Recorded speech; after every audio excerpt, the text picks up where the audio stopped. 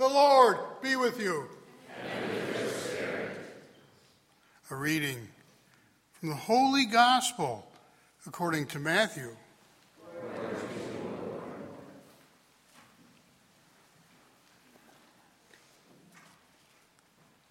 When John the Baptist heard in prison the works of the Christ, he sent his disciples to Jesus with this question: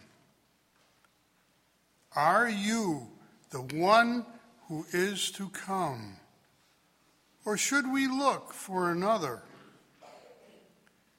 Jesus said to them in reply, Go and tell John what you hear and see. The blind regain their sight. The lame walk. Lepers are cleansed. The deaf hear. The dead are raised. And the poor have the good news proclaimed to them. And blessed is the one who takes no offense at me. As they were going off, Jesus began to speak to the crowds about John. What did you go out into the desert to see? A reed swayed by the wind?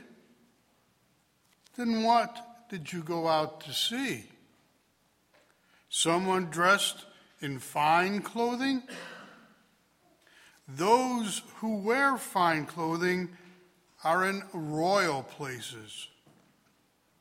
Then why did you go out? To see a prophet? Yes, I tell you, and more than a prophet. This is the one about whom it is written, Behold, I am sending my messenger ahead of you. He will prepare your way before you. Amen, I say to you, among those born of women, there has been none greater than John the Baptist.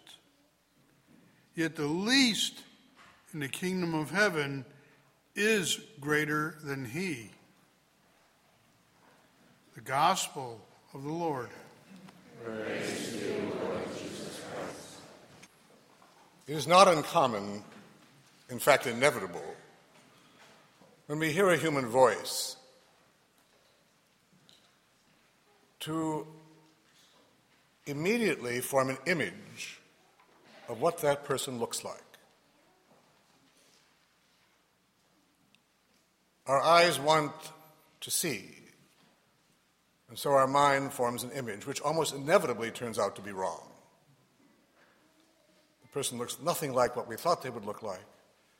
And conversely, sometimes we can see someone and assume their voice will be of a certain type, only to find out that it isn't. Although more often than not, the voice tends to fit the person we see. I mentioned once before in a homily the person of Cardinal Marie Raphael Duval, the Secretary of State under Pope Pius X. He was a tall, distinguished, talented man who spoke numerous languages and had a very stimulating personality. When Pope Pius X died, it was almost assumed he would be elected Pope because he had the bearing for it, and the background, and the personality. Instead, they elected a rather diminutive, sickly, partially crippled man, Giuseppe Sarti, Pope Benedict XV. People wondered what the cardinals were thinking when they elected him. After all, they had a better option in the minds of the world.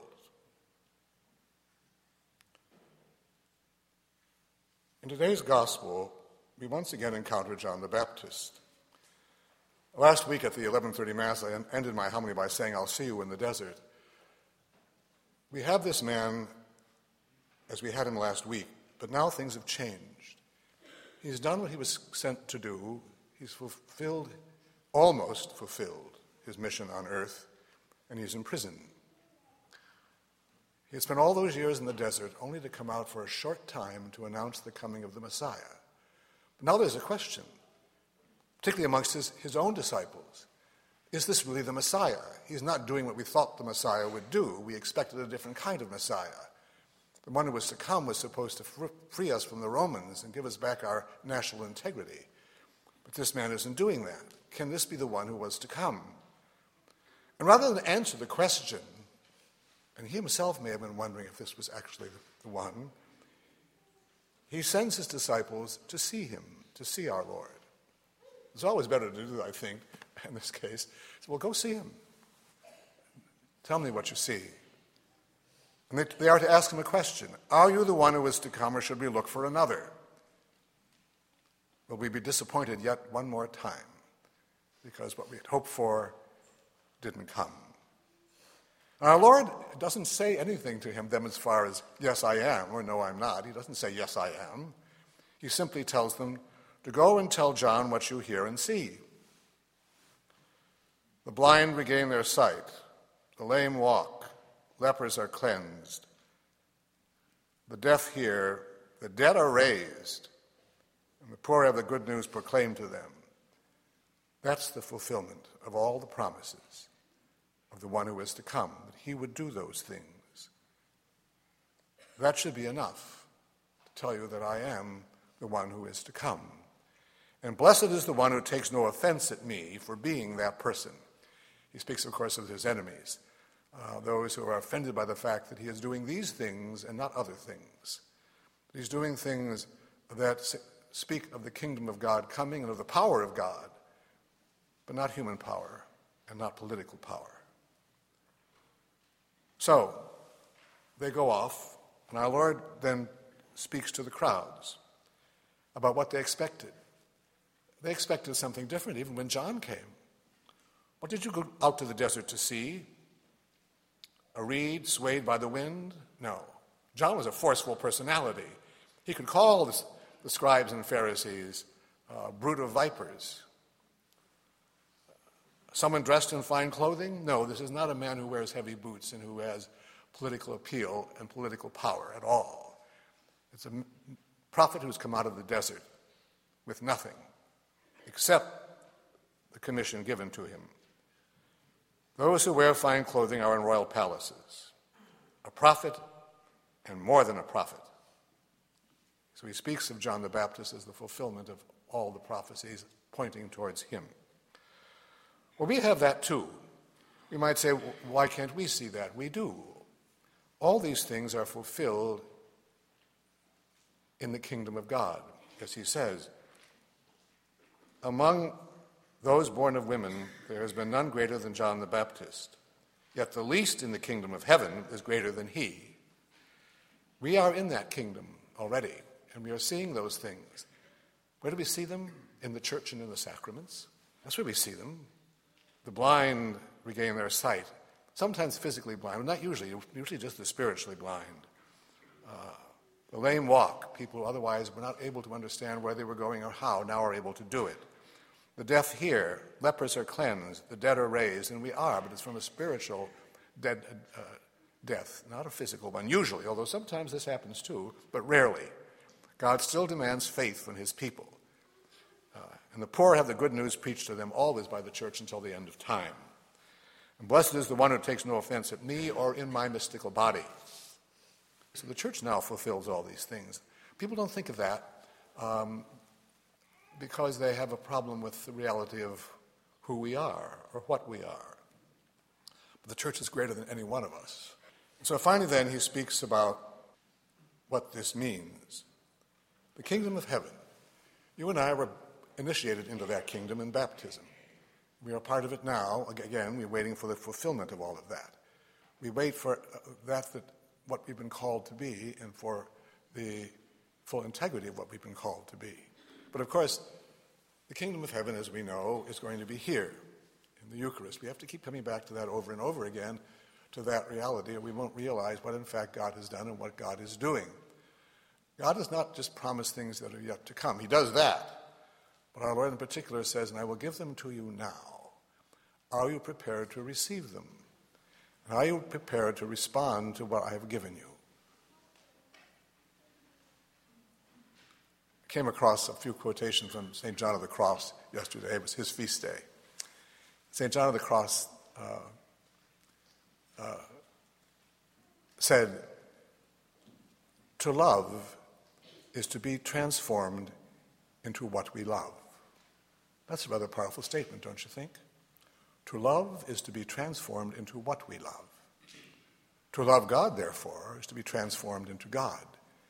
Not in the sense that we become God, but the divine life enters us and we become a new creation. That's what love does. But he also was someone who knew what it meant to learn the love of God through suffering, and great suffering too. I also came across, and some of our students know this prayer, a prayer of St. Thomas More, in which he prays, I think, to become the person of John the Baptist in a sense. He says, "O Lord, give us a mind," notice he says mind, truth, a mind that is humble, quiet, peaceable, patient, and charitable. And a taste of the Holy Spirit in all our thoughts, words, and deeds. O Lord, give us a lively faith, a firm hope, a fervent charity, a love of you. Give us, good Lord, the grace to work for what we pray for. And that is really the secret of holiness and the secret of John the Baptist. The grace to work for what we pray for. I said his witness was almost finished, but not quite. His greatest witness would be his death at the hands of Herod. So we might say those prayers also. When we attempt, with the grace of God, what we know we can accomplish, but as I've said before, are often too frightened to do it. All that fear can be wiped away in a moment through the body and blood of Jesus Christ. Let us pray. Almighty Father, we come before you as the people redeemed by the blood of your Son, rejoicing in his coming. For the church throughout the world, that her members will always be visible signs of the kingdom present and yet to come, especially the suffering, we pray to the Lord. Lord, hear our prayer. For all nations of the world, especially our own, for our politicians, that they will realize God coming to us and our nations, will realize his will in their lives, we pray to the Lord. Lord, hear our prayer. For all those who are sick and suffering and dying, that in their suffering they may know that they are proclaiming the kingdom of God if they are united to the Lord. For those who are greatly tempted, for those who have rejected the kingdom, we pray to the Lord. Lord, hear our prayer. For a greater respect for human life, and this month for life in the womb and laws that will protect it, we pray to the Lord. Lord, hear our prayer. For an increase in vocations to priesthood and the consecrated life, those young men and women who will have the courage and spirit of St. John the Baptist, for a greater reverence for the courage and heroism of marriage and the single life, we pray to the Lord. Lord, hear our prayer. For the souls of all the faithful departed, especially our relatives, friends, and benefactors, for all who have died in the battlefield, all victims of violence, terrorism, and natural disaster, eternal rest grant unto them, O Lord. May they rest in peace. Amen. May their souls and the souls of all the faithful departed, Through the mercy of God, rest in peace. and for all those who will be receiving the sacrament of penance, and for all those who need it during this season, they will respond to the healing power of God in that sacrament. We pray to the Lord. Lord, hear our prayer. And for all of us here, that we will proclaim in our lives the kingdom present and yet to come. We pray to the Lord. Lord, hear our prayer. We now join our prayers to those of the Mother of the Lord as we sing.